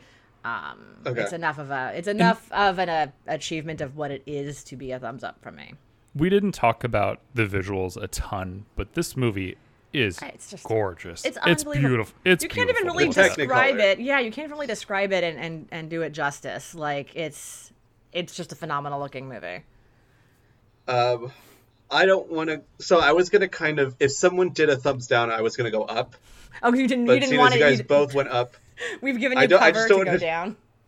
I don't want it to be all straight, so I'll go down, and the reasoning is obviously the racism, but also the fact that the second half is just bad. That's fair. But a lot of great moments, but even setting aside the really, really problematic aspects of it, it kind of falls apart. Always a bad sign when you have to be like setting aside the racism for a moment. Yeah. Like, and the marital rape. Yeah, exactly. And the marital rape. Yeah, it's bad stuff. Like I said, for whatever reason, I find the strangeness of that second half like interesting to watch play out. But it's strange. The whole way the pacing plays out is very bizarre. Yeah. All right, rating out of 4. I think we might all be the same though. Let's see. So, Nick? So I'm kind of torn. I gave it 3.5 on Letterboxd, which equates to a 2.8, which puts me sort of in between 2.5 to 3. It does. Kind of wish I wouldn't have volunteered to go first. I'll go first. I'm gonna give it a 2.5. Yeah, I was gonna say I'm gonna go 3 because it technically would be closer to 3 than 2.5. So. All right, and this time I guess I will sort of split the difference, and I'll go 2. Right. I know I'll go 2.5, but it was extremely it's kind of a flip for me. It's sort of right in that zone where it's like, this is not some sort of like 1 star, what a disaster. Like when we get to Birth of a Nation, it's like there's we can really be out there being when like, we get to Birth of a Nation. But yeah, 2.5. But like Nick said, a high 2.5. Like much closer to a 3 than not. And I think what I messaged you guys this morning kind of sums it up is like, it's a huge achievement, and like that's the biggest accomplishment. That's the biggest compliment I could give it. I'm not sure structurally it works as well as a film, and my God, does it age? And even for like the era, I'm all for an epic, like truly, but good Lord, like I'm just not. I think this could have been trimmed a little. I watched Sutton Tango last year, and this felt a bit longer than that movie, and that's a problem. I would say that's a problem. For as good as Sutton Tango is, like you should not feel like you're a longer movie than Sutton Tango. Nope. Should have drafted that movie. Would draft that movie. Oh, too bad. I think we all kind of like implicitly agreed we wouldn't draft it, so because we didn't want to make Janet. I was saying, too bad that I'm never going to watch that movie, guys. I mean, we'll see. You never say never, but yeesh. All right. I want to do like a fill-in week with Janet, and then like just tell her we're watching. Yeah, surprise! You have to watch Satan Tango. Oh no, tonight. my internet went out. All right, do we have time for a rundown? It's been a while since we've done a recently watched rundown. Yeah, I have a ton of fun stuff to talk about. Yeah, I can do a real quick one. I gotta go kind of soon, but I'll just do my last week. So I watched Pick Up on South Street, which has a new Criterion release. Operation Condor, the Jackie Chan movie. Fireworks, the Takeshi Kitano movie, which I absolutely loved. Polyester, which was my first John Waters movie, and it comes with what'd you think? Did you get a scratch and sniff? Yeah, it comes with a scratch and sniff card. It's kind of gross. Yep. I watched The Horse Thief, which Martin Scorsese famously once called the best movie of the 90s, even though it came out in 1986. which rules. That was on Ebert's show, actually. And then last night I watched The Stranger, which is a Visconti adaptation, because I just read the book maybe a month ago, or reread the book a month ago, starring Marcello Mastroianni and Anna Karina, and I didn't love it. I don't think it really... I don't want to be the... You're sitting down reading Camus for fun? It's only 100 pages long. No, it's very short. It's very short. I just haven't read it since high school or college. To be fair, I've heard... Like, scrolling through Visconti, that's, like, the only one where I see, like, genuine negative reactions pretty universally. Yeah, and I don't want to be, like, the book is better than the movie guy, because I am very much not that guy. But I think it doesn't do a good job of, like, hitting the tone that the book and that story need to pull off the existential dread. You just never really feel any existential dread from Mastroianni the way you do in something like 8.5 or La Dolce Vita. So I didn't love it. And then I do have to encourage everyone to watch. I think you should leave season 2 with great supporting performances in it by Paul Walter Hauser and, of course, Once Upon a Time in Hollywood's Julia Butters. Breakout star Julia Butters. Yes. Heard it's fun. Yeah, I got to do that. Jana. All right. So, yeah, it's been so long, and I'm not going to go through my rewatches because no one has time for that. But I have seen, since the last time we talked, 6 new 2021 releases. So I'm going to run those down. Saw the Sparks Brothers documentary, the Edgar Wright movie about the band Sparks, which was a real fun watch. Didn't know a darn thing about Sparks. Had maybe heard one of their songs one time. But it is a fascinating documentary about just musicians and family and the industry and all that. Highly recommend. It's on VOD now. Then went and saw Zola. Very anticipated movie. Very excited to see which that. Was a blast. It was real fun. It was pretty much exactly what I was expecting in a good way. Riley Keough is just amazing. I mean, Taylor Page, Coleman Domingo, Nicholas Braun, the whole cast. Coleman Domingo. Oh my God. I saw a trailer last night. Oh, Coleman Domingo is going to be in the new Candyman movie. So good year for him, I think. But yeah, and I saw it at Draft House, and there was a surprise Q&A afterwards with Coleman Domingo, Janiska Bravo, and Jeremy O. Harris. Super interesting. They said some very interesting things about the changes they made to the movie after it was released from the clutches of one James Franco, who they did not mention by name, but they were like the prior person attached to this movie, which I had to write on one of the little Draft House pieces of paper and hand it to Matt and be like, they're talking about James Franco. But definitely recommend Zola. I believe it is also now already made the transition to VOD. So if you want to check that out. Yep. Oh, wow. Another VOD, viewable movie is called Werewolves Within.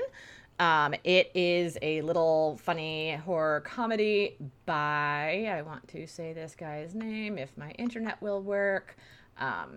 It is by, come on. Josh Rubin, it looks like. Thank you, Josh Rubin. Thank you. He made a movie last year that I also called Scare Me. That was like a fun little dark horror comedy also. And so, yeah, Werewolves Within, it's technically an adaptation, I guess, of some sort of video game, but it's really just a fun werewolf comedy horror movie. Also now on VOD, which is how I watched it. And then 3 new movies this weekend. Friday night, went and saw Pig. Movie of 2021, Pig.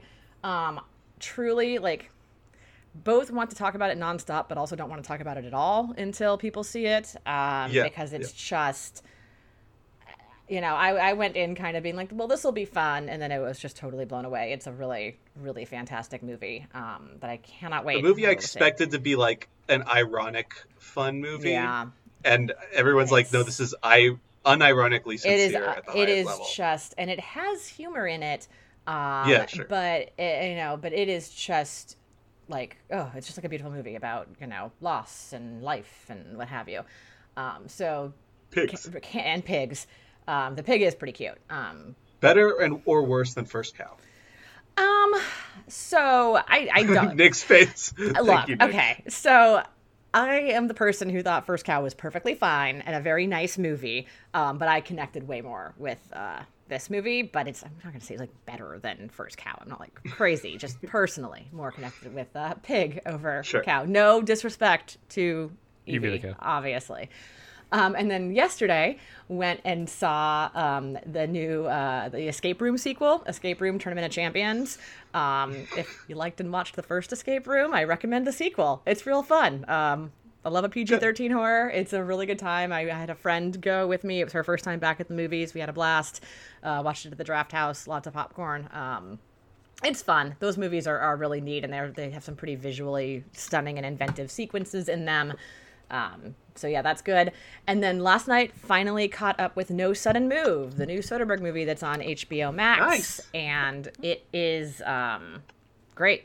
Good movie. It's. Did you guys know it was a period piece? I did not know it was a period piece. I've almost started it multiple times this past week, and then ended up going with something else. It's set in the 1950s, which is a thing I did not know until I hit play on the movie. But it's great. It's just it's low key, but really good high stakes. Also, good performance from Noah Jupe, who's turning into quite the interesting young man actor. I think he has a small part who's pretty good in it though. So yeah, recommend No Sudden Move, HBO Max. That's my movies.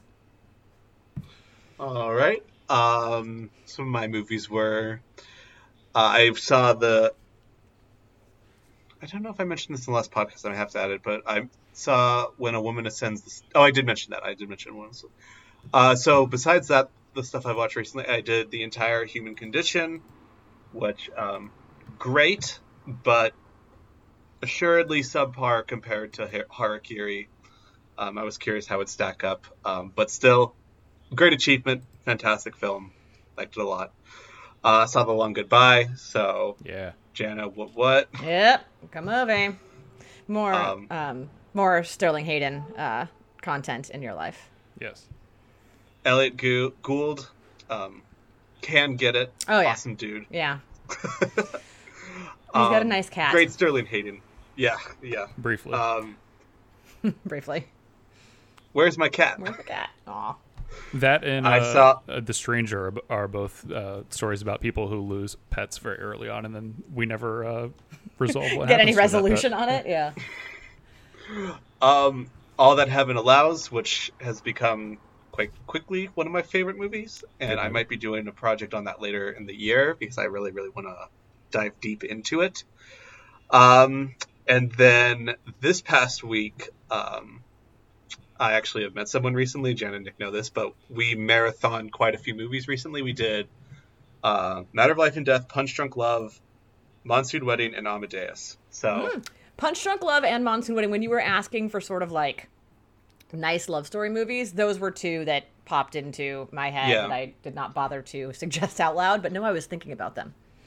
Turns out she's a massive Luis Guzman fan. Hey, so look at that. We bonded over like what a thing to have in common. We need more Luis Guzman movies. Okay, out there, so now Green, you guys Greendale should sit Community down. College alum Luis Guzman. Yes. So now, what a great opportunity for you guys to maybe sit down and watch both Out of Sight and The Limey. Do a little Luis Guzman Soderbergh watch. I think you'd have a nice time. You're really gonna keep shoving that. Well, I if it weren't for the Luis Guzman of it all, I probably. But I'm just saying, if you want to be proclaim yourself as a Luis Guzman Luis fan, Guzman head. Pretty significant entries in his filmography. That's all. Gotcha.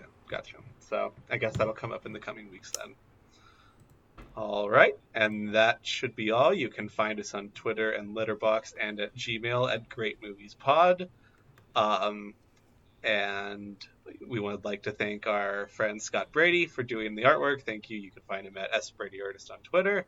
And that should be all. Roger out. Roger out. And when I go to the movies, I am that person on the screen. I am having vicariously an experience that happened to someone else. And that makes me a better person. That to see good films and to see important films is one of the most profoundly civilized experiences that we can have as people.